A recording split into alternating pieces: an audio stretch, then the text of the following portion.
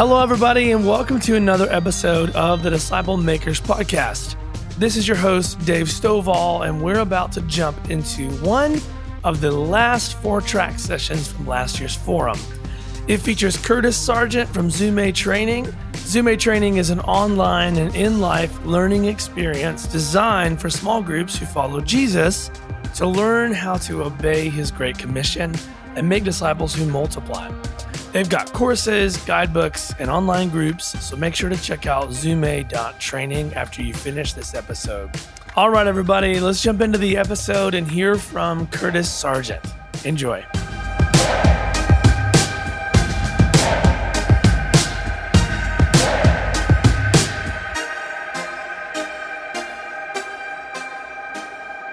Lord, we thank you that you are the consummate coach, mentor, trainer, guide. Lord, I pray that you would help us grow in our ability to do those things well, to pass on to others what we receive, and to do it effectively so they can do the same for others. Amen. So, effective implementation of training cycle to multiply disciples. All right.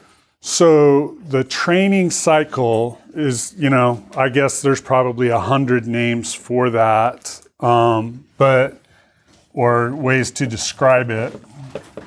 The way I like to summarize it is in 4 stages: model, assist, watch, and leave. All right. The idea behind it is there is something or some set of somethings that I'm wanting to equip others in so that, or in a way that they can train others and they can train others. Doing that gets us to generational growth, which is really the only way to see multiplication. So we're not going to spend time talking necessarily about multiplication. We talked about that last hour, actually, some.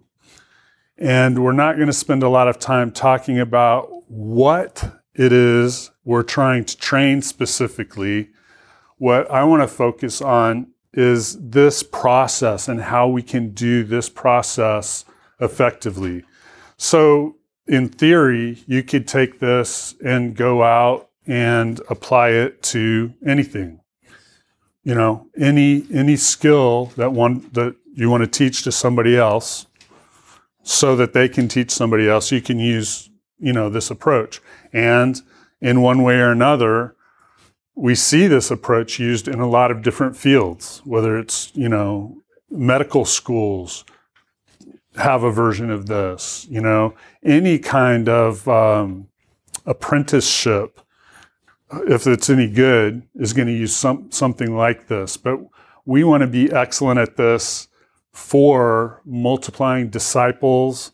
And in my case, I always throw in simple churches because I don't think it's possible to really multiply disciples without also multiplying simple churches. So I kind of usually clump those together. So the first comment is just to give us general proportion of how I think about these from a duration perspective. A lot of times I will throw in model and assist together, but if you have to separate them out, this one is virtually instantaneous, right? I'm trying to think of specific items in the cluster of discipleship topics that I train in. Probably the one that takes the longest to model would be what I call a 3/3 group. Some people call them DBS Bible studies or T for T groups or There's a lot of different names of things that are very similar. So I figure I can model one of those in 2 to 3 hours, okay? A lot of the things you can model in 5 minutes, It's just a concept, how to communicate a concept. I can model that in 5 minutes. So the model can be virtually instantaneous. For the cluster that I usually focus on for multiplying disciples in simple churches, the basic skills, I try to think of the model and assist phase. I try to aim for completing that in 3 months, just to give you a feel, for generally how I think about it. The watch phase is going to be much longer. The watch phase is going to last probably a minimum of 3 years. It could be 10 years or longer. So, we'll make up a number here and I'll say 5 years, but it could certainly be longer than that. And then when you leave, that's, indefinite from that point on. In regard to those items, you're no longer serving as the coach. So what do each of these look like? Modeling is me doing it in their presence so they can observe it. Whatever the skill is, whatever the tool is, I'm doing it in their presence so they can see it. The assist is I'm present while they're trying to do it, probably poorly, because it's their first time or second time, or until they get it, the basics down. They're doing it, but I'm there and I'm coaching them through it. No, wait, don't forget to include this, or you shouldn't really do that, or do it more this way or more that way. I'm coaching them up. I'm there. The watch, they're doing it, and I may not even be physically present because I already know they have the basic skills. But if I am physically present, I'm in the background. I'm just observing so I can make fine adjustments, little suggestions for possible ways to improve, afterwards. And then leave means they've got it down. So I think of these as kind of developmental phases on their part. They're in developmental phase 1 when at the beginning, when they don't know a thing. And so,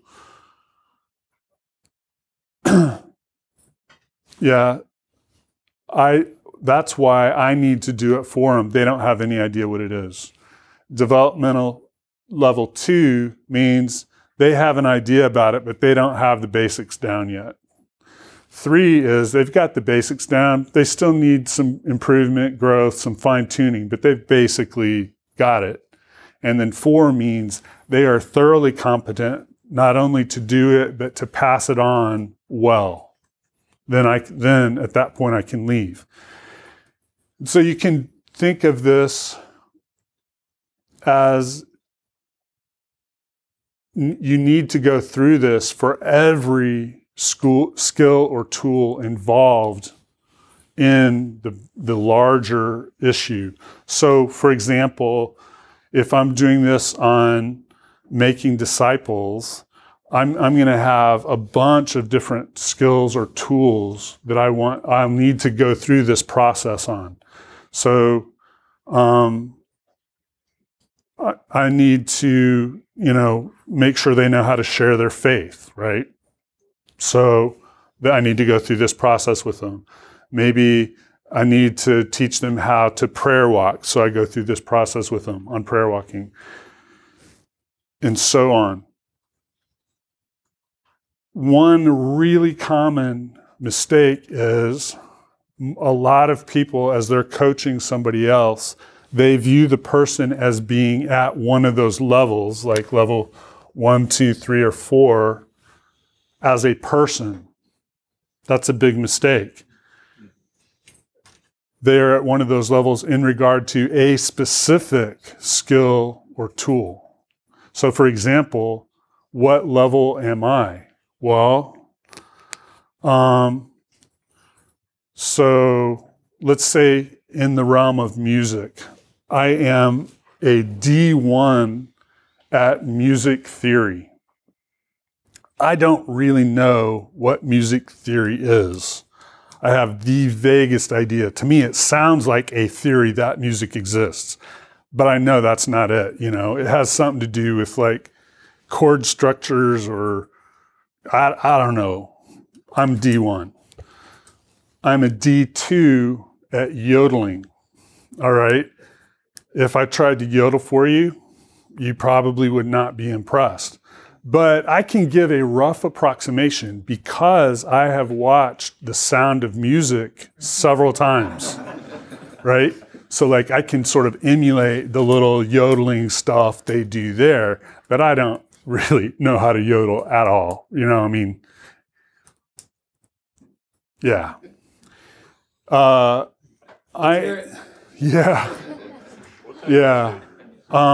am a developmental level 3 at playing the harmonica. So like I'm not professional level. I mean, I can teach others, you know, the basics of playing a harmonica. I can play hundreds of songs, but I have to have the music. I can't do it by ear like people who are really good. And so, you know, like I'm a level 3. And in music, there is nothing in music that I'm level 4 at, right? I'm just not a musical guy. So, but what level am I musically? Depends. What are we talking about, right? And the same thing is true. We need to be aware of how we're relating to the person in regard to a specific tool or skill or concept, right? So that's a common error that people make. Another common error is a lot of people, we have an approach to interacting with people that we're coaching or training that we're comfortable with. And that's the role we play. That's what the interaction looks like. If to do this well, we have to change what that relationship looks like, that coaching or training or mentoring relationship looks like as we progress through these. At the model phase, we need to be very directive. You know, it's not like they need a lot of encouragement, that we need to get their input. They don't have a clue what's going on. So we just tell them, this is what it looks like. This is, you know, the important points I want you to notice. This is when we're going to do it. This is how we're going to do it. This is the standard that I want to see, you know, you achieve in this. I'm telling them. I'm not asking for their input. There's none of that. The assist phase is kind of similar to that, but sometimes they need some encouragement on that, right? Maybe it's really bad the first time and they're getting discouraged or whatever. So I need to add in the encouragement, but I'm still very much directing what it looks like, you know, what the standards are, what we're looking for, when we're going to, you know, work on it, how long we're going to work on it, all of those things. I'm determining that still really in the assist phase. But then there's this big switch as we transition from assist to watch. And I want to notify them when this happens. Okay, you've got the basics. You're good to go. Now, from this point on, you're taking the lead in this. What, you know, here's some things that maybe still need to be worked on related to this, but you're going to determine when we do it, how hard we're working at it, what order, you know, maybe we're addressing those things in. And I'm always taking their ideas or their opinions into consideration and leaving the final decision with them. at the beginning, maybe I'll speak up a little more and say, I think instead maybe we should do this, but what do you think? Later, I'm not going to, I'm going to speak up less and less. I'm going to be less and less directive. But it's a pretty sudden switch as we go from assist phase into watch phase. And then here, during that watch phase, not only are we less directive, but we still need to be really highly encouraging because they're realizing, whoa, there's a totally big difference between having the basics and really mastering it or really being able to train others well in this. And so they tend to become discouraged. So here, there's some input and all of that, but they're driving the process and you're heavily encouraging them. When you get to the leave, it totally depends on their personality. There's some people who think they're ready for you to leave before they're really ready for you to leave. They're kind of cocky, whatever. There's other people, they'll be absolutely great at something, but in their mind, they're always the learner, there's still so much I could do better and so on and so on. And you just need to say, you're more than ready, it's time for me to leave. So sometimes you need to force it. Sometimes the separation, sometimes, you may need to encourage them like, okay, but, contact me if you have questions because they're not really ready to leave and so on. But it's a very different relationship at these 4 levels.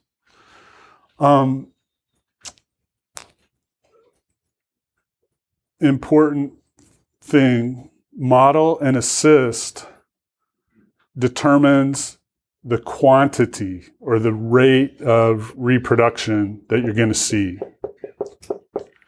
And the reason for that is as they graduate from the assist phase and enter the watch phase, one of the first things that marks that is they are starting to reproduce. So you're guiding them, okay, now you're needing to train the next generation. And so they are already reproducing whatever it is, the tool, the skill, the concept. They're already reproducing that at this point. So this, however long that is, that determines the reproduction rate. So I know some of you were here last hour, but not everybody was. So I'm going to do a real quick summary of one thing we talked about. If you start with one disciple and over a period of 10 years, every year, every disciple reproduces, you end up with 64 disciples.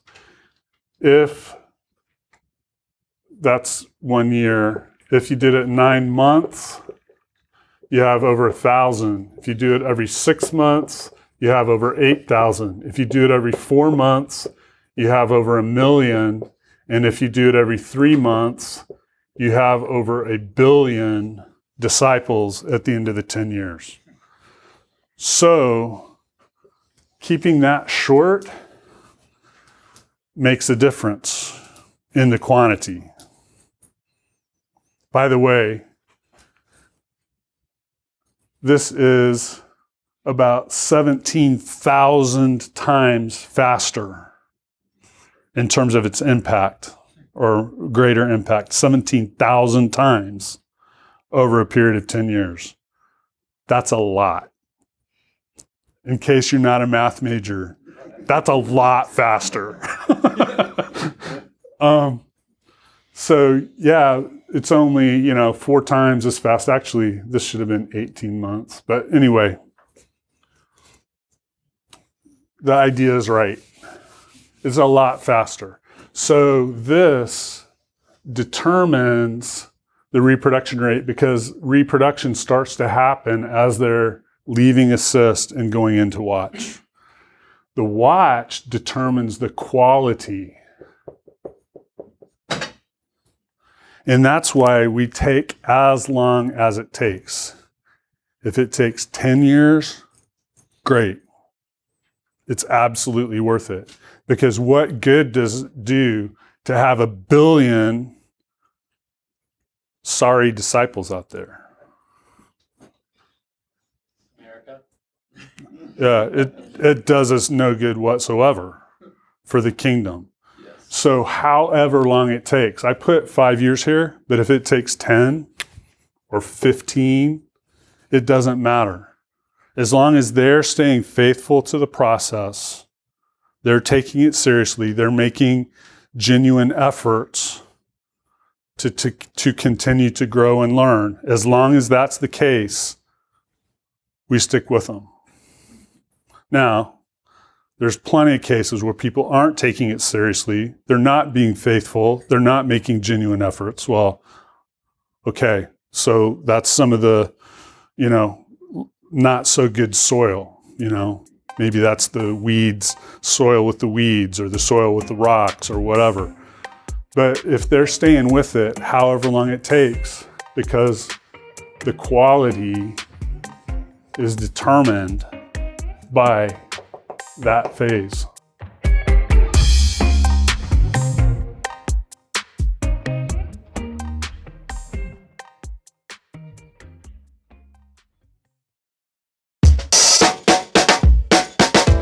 Hello, Disciple Makers Podcast listeners. I want to invite you to the 2022 National Disciple Making Forum here in Nashville, Tennessee on October 5th and 6th.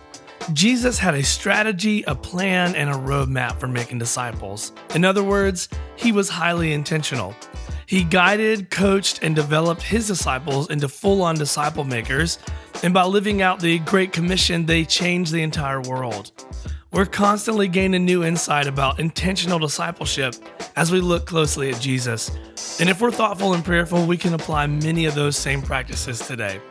So head on over to discipleship.org to buy your tickets for the 2022 National Disciple Making Forum. I look forward to seeing you there. And then a lot of people who use the MAWL acronym like to make this launch. Don't do that. They're launched as they leave, assist, and enter watch. That's when they're launched. This is leave. That just means I am no longer needed as the coach, right? I'm not breaking relationship.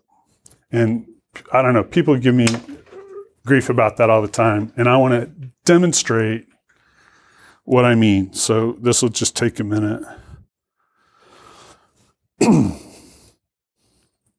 Hey, Mom. Yeah, this is Curtis. Yeah. Listen, I can't really talk right now. I just have a minute. Could I talk to Dad real quick? Yeah, thanks. Hey, Dad. Yeah, yep. Listen, I'm actually over in Tennessee right now. And man, the weather is so much cooler here. It's been so hot at home all this time. And I'm just really enjoying having a little break from that. And so I was thinking I might go for a bike ride tonight. I was wondering if you could drive over here and watch me ride my bike. You can reschedule your doctor's appointment. He'll be there next week. Oh, come on, Dad. Okay. That is ridiculous, right? My dad taught me to ride a bike when I was a little kid. And, he went through that. And guess what? He left. I don't need him to come watch me ride my bike every time I ride a bike. Now, is he still my dad?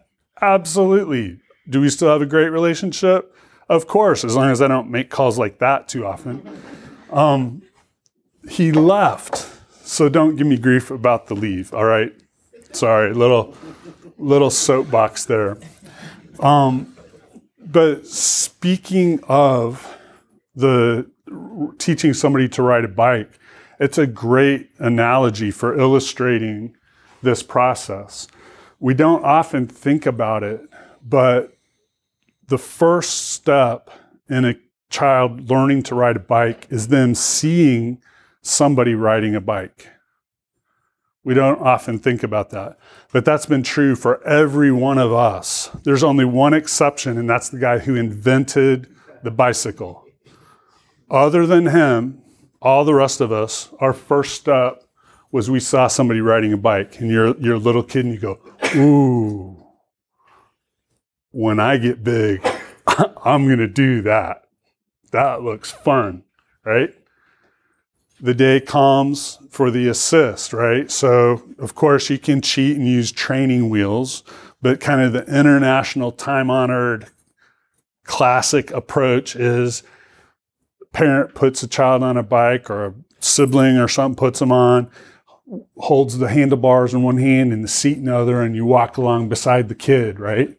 It's like, don't lean on me, a little faster. Okay, that's good. As long as you're holding on to the bike, that's the assist phase. But that doesn't last very long, right? You're not walking around hour after hour holding on to that bike. Man, your lower back would be killing you at the end of that. The watch is when you go, okay, I think you've got it, and you let go, right? The moment of truth. Most kids, what happens? They fall down. They skin their knee. You pick them up, you wipe the blood off, you put them back on the seat, and you start going again. And then you let go, and they may fall 3 or 4 or 5 times. But then one time, they get it, and they've got the basics. They can stay up. So then you're in the watch phase. And unfortunately, a lot of parents, that's the end of it, right? That's all there is. They don't watch. But the responsible thing to do is to watch, because we need to make sure they've got lots of other fine-tuned skills, right? So that's where you get the overachieving parents who put out the little cones and you do the slalom, right? They need to be able to turn, left turns, right turns, stopping. That's important. So our oldest son, he was the first child I was teaching, and we taught him on a little bike that had that we used training wheels, and he had a bike that had the foot brakes. But then when we put him on without training wheels, and I'm holding him, to walk, and then I let go, and I forgot this only had hand brakes. And so he was about to run into a tree, and he's going, and he's going, Dad, boom, and he hits the tree pretty hard, actually. So it's important for him to understand how to stop the bike, right? And then hills, getting out of the saddle to go up hills, streamlining for downhill so that when they get to be competitive racers and earn all that money on the tour, that they'll be able to do that. And then combinations of those. They need to know how to, brake going downhill. Don't just mash that front brake. You'll go head over heels, right? You got to emphasize the back brake on steep downhills. And so all of these things, rules of the road, all of that. And if they don't have all of those skills, you can't let them just go anywhere, anytime that they want. You need to limit, right, where they're going by what skills they have. So at first, they can ride around the block where they live or something like that. And then later they can maybe ride to school and back, but nowhere else, and so on, based on their skills, their understanding, their ability. But then there comes a point when they've got all of the necessary skills to go whenever and wherever they want. That's when we leave, right? And so that's the process that we have in mind. Okay, so a tool that I find helpful, and really this tool is only appropriate if you're working with literate populations. If you're working with non-literate, we've got, other ways that we need to do this.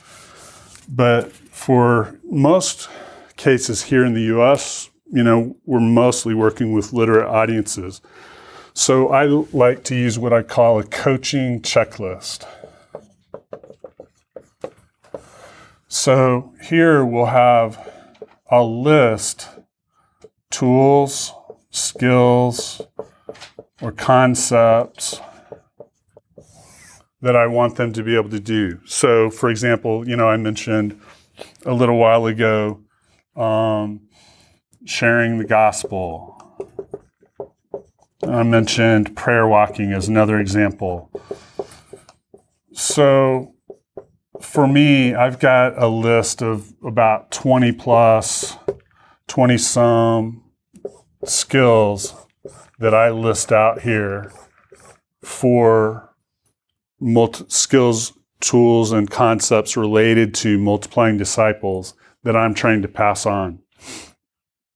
And then over here, I'll indicate what level I think they're at for each of those. So what I try to do is get them just past D2 to D3 in that whole list. And for me, depending on your setting, your situation, all of that, maybe your timetable will be different. But I'm trying to get them to just starting D3 in that whole list within 3 months. So I'm really intensive during those 3 months. Model and assist on all of this stuff. First of all, that doesn't confuse them because I'm not relating to them very differently one day to the next, because everything I'm working with them on pretty much is model and assist. So they're used to me being directive and stuff, and they don't know necessarily that I've got this list, at that point, but I'm trying to rush through to get them to just starting D3 on all of those within 3 months. And then I show them this list. And I say, okay, here's all the stuff we've been working on these past 3 months. How would you rate yourself on each of these? And so I describe to them the levels, and I let them, rate themselves, because I'm giving them a blank list. And let's say they do something like that, right? So most of the stuff, they say they're D3, they even D4 in one of them. But then these two, they're not that confident. So, okay, in those cases, I'll say, great, let's work on those. Let's get you up to a D3 in those. On this one, where they say they're D1, I know they just weren't paying attention when we did that. I know for sure that we covered that, but for some reason, totally over their head. So great. So I go back, we start absolutely day one like they've never heard of it before. But anyway, we're trying to get these 3 items up to early D3. And then kind of a graduation ceremony, I say, hey, I think you've got the basics. Great. And so I explain to them how we're going to start functioning. They'll probably feel like I've been kind of pushing them up to this point, and it's like, okay, now you're going to set the pace, and you're going to determine what you want to work on improving next. And so maybe they say, I think I need to improve on prayer walking, and I'd like to focus on that first. And maybe I think they need to focus on something down here. And so I'll say, yeah, prayer walking is pretty important, but it's up to you, but I think maybe this skill would be more important to focus on improving on first because of this, that, and the other. But, it's up to you, right? And so I'm letting them determine the timetable, the pace, all of those things. And as long as they're faithful to the process, I'm working with them. And then, as I said, sometimes depending on the person's personality, maybe they think they're D4 before they really are. Maybe they're, D4 and they won't recognize it. And so you need to know whether, to say, no, I really need to leave, or, okay, if you think you're there, here's some things I think you could improve on in all of these, et cetera, et cetera. How about if I touch base with you, in a month and we see how those things are going or whatever. But we're working off of the same page. And what is really helpful on this for the generational reproduction is you're making sure that all you have defined, these are the important tools, skills, and concepts. And you haven't, in a sense, equipped the next generation of disciple until they can do all this and train all this to a high level. So if you fail to have a list like this, very few people will be faithful in training the next generation in all of these things. They'll put special emphasis on the things that they are the best at or whatever, and just kind of gloss over the others. And then they're not going to be holding those people accountable to be training the next generation in the same way. And so it's like making a copy of a copy of a copy. And pretty soon you can't read, you have no idea what the original said. If you have something like this, the chances of the second, third, fourth, fifth, sixth, seventh generations looking like the first generation are way higher. Couple of questions I noticed. So actually, I think you were first. Can we get a copy of your list?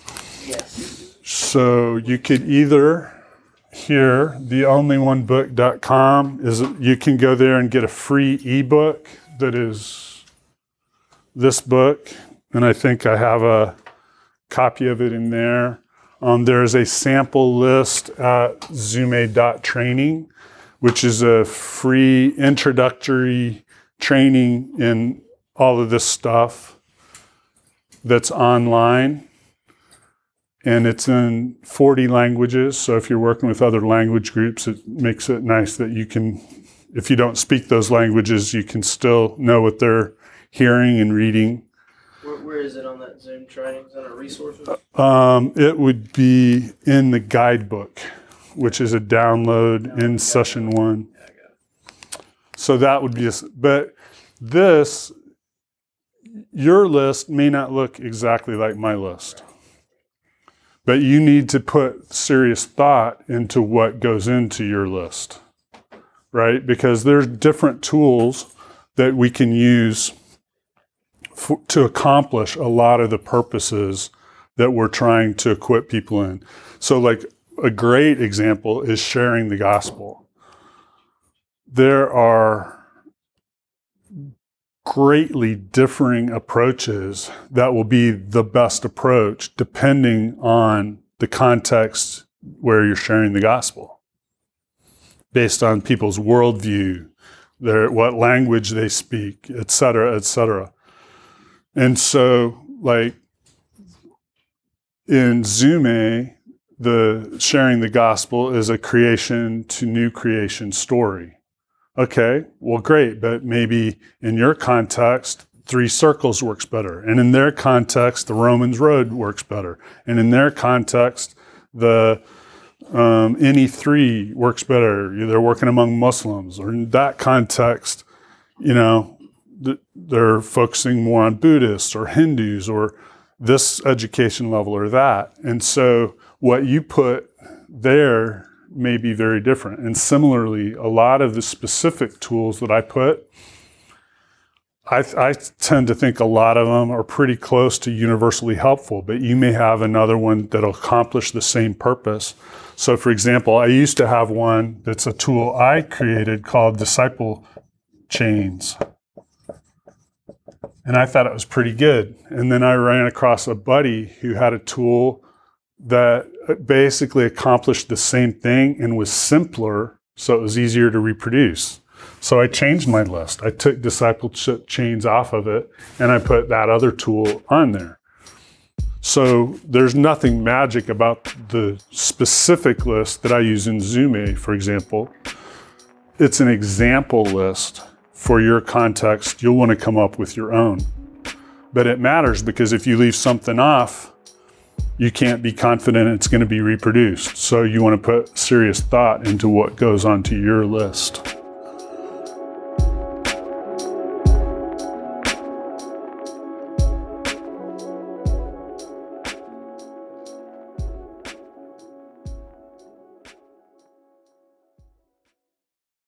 Hey, I want to interrupt this episode real quick because I want to give a shout out to 4 of our key partners who will be leading track sessions at the National Disciple Making Forum coming up in Nashville, October 5th and 6th. Check out Awana for information on family discipleship at awana.org. Take a look at Mercy Multiplied for discipling men and women who are hurting and struggling. Their website is mercymultiplied.com. Do you find yourself wanting to help in transitioning your church to a disciple-making focus? Then go to navigatorschurchministries.com for more resources. And lastly, should you need help with sustainable discipleship models, head on over to sustainablediscipleship.com. I encourage you to join one of the track sessions that these organizations will lead at our forum. We want to thank Awana, Mercy Multiplied, Navigators Church Ministries, and Sustainable Discipleship for their support. All right, let's get back to the episode. You were next, I think. So let's say I've shared the gospel with somebody. They respond. They want to get into a simple church, and I begin. Well, how soon do you introduce the 3/3 tool in your experience with them? I mean, is it the first? So the question for those listening on the podcast is, if you lead somebody to faith, how soon do you introduce the 3/3 group, which is a format of Bible study that we train everybody in? So technically that is an off-topic question. But this once, just because I like you, I'll answer it, is the first thing I do is equip them to share their faith and have them make a list of 100 people and pick 5 to share with right away. And if any of those people come to faith, then immediately, and I follow up within 48 hours, then immediately after that happens, we'll introduce the 3/3 group as I meet with them and model what that looks like, that 3/3 group looks like with that person plus the people, 1 or more people they just led to faith. If nobody comes to faith, I may delay it a bit, so I don't necessarily do it right away. It depends on if they're successful leading people to faith right away. So, but that is off topic. Any on topic questions? Yeah, it seems like these are all like competency things. Do you address character things within this list? That is a great question. What I would suggest is you do put them on there on your list, but you cluster them at the bottom. And you do kind of note where you think they are, and you can talk about where they think they are, but those aren't passed on in the same way as tools, skills, and concepts. And that's also sort of a moving target. So one of the issues that I've struggled with historically has been pride. Okay, so, no doubt early on I was a D1. And I would say, I can confidently say I think now I'm a D3. But what my D3 looks like may be very different from somebody else who has never struggled with pride, So it's like in a sense, there can be different standards based on what my inherent strengths, weaknesses, tendencies, proclivities are. And so they're not, I can't teach you. I can teach you about humility, but I can't teach you humility, And so it's something I would encourage you to include on the list, but in some senses, it's not subject to that MAL methodology nearly as much. That's more an issue that's handled in what we call accountability groups.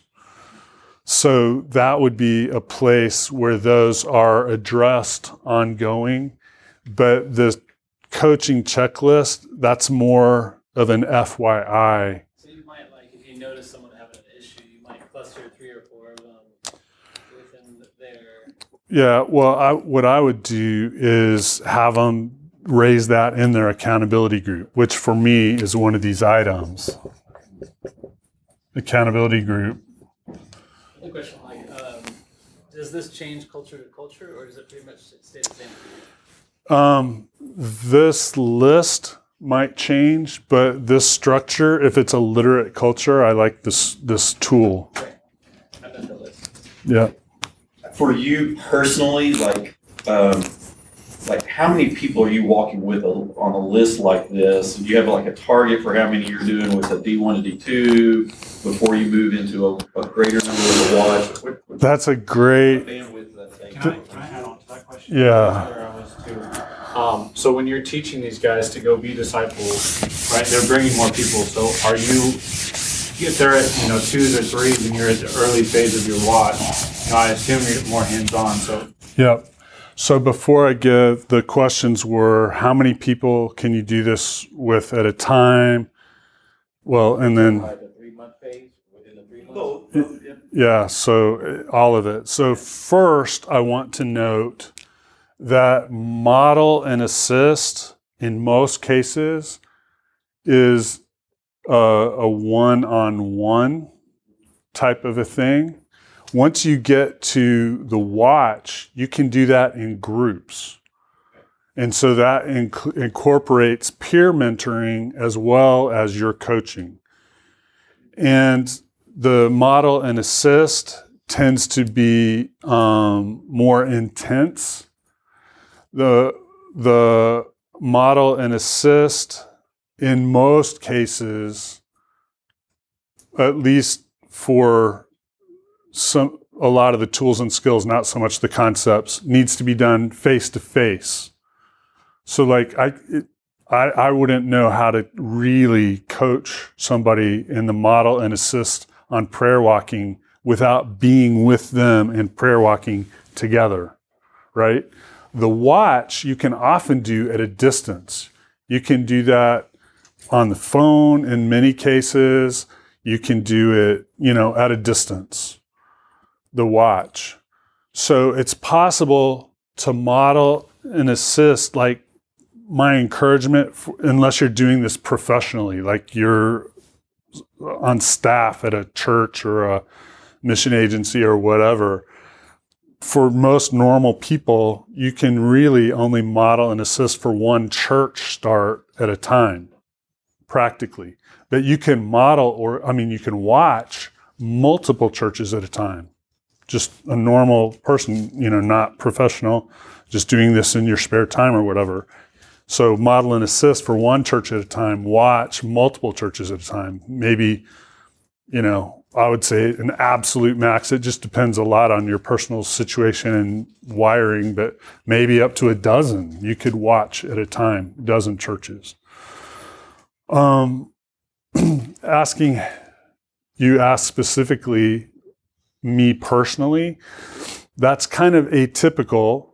First of all, my spiritual gifts are around doing this kind of a process. And I've kind of an apostolic bent and things.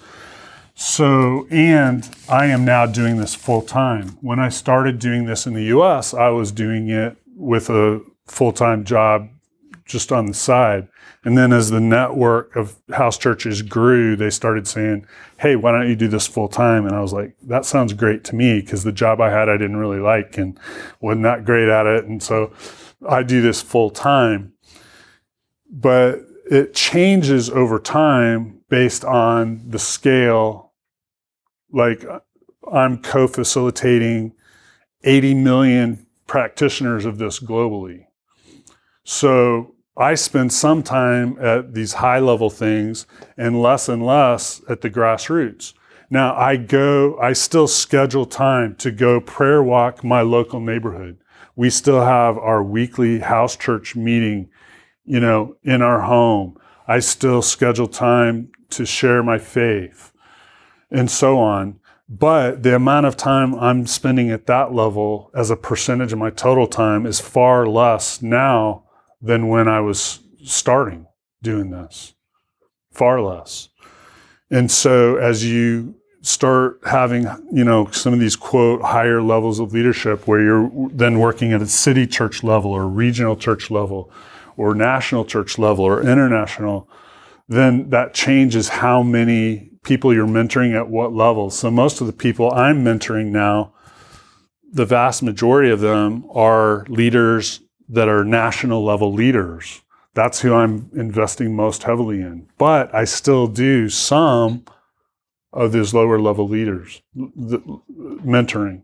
So for example, I do periodic, 1 week trainings of groups and then enter an intensive coaching period for 3 months with those people. And so I'll do, now maybe 3 of those a year, whereas before I was doing 20 of those a year or more. So it changes over time.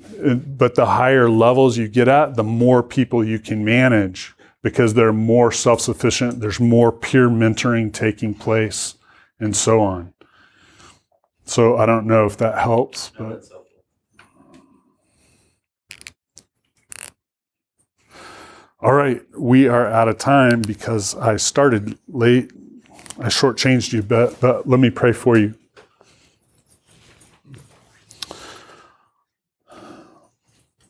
Lord, we long to equip others well, and Lord, to be equipped well. So Lord, I pray that something that we've covered here today would help each of us to be equipped better and to help equip others better.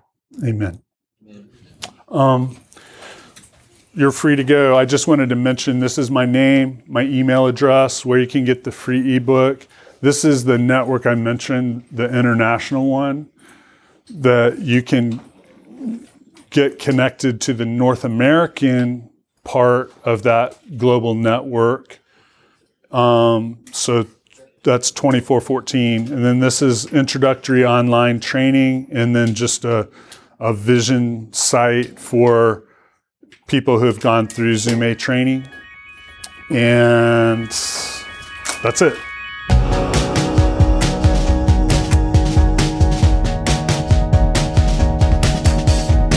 Awesome stuff from Zoom A training. Up next, we've got another episode from Curtis with Zoom A. So click subscribe to this channel to be informed for when it releases. All right, everybody, thank you so much for listening, and I sincerely hope you have a great day. See ya.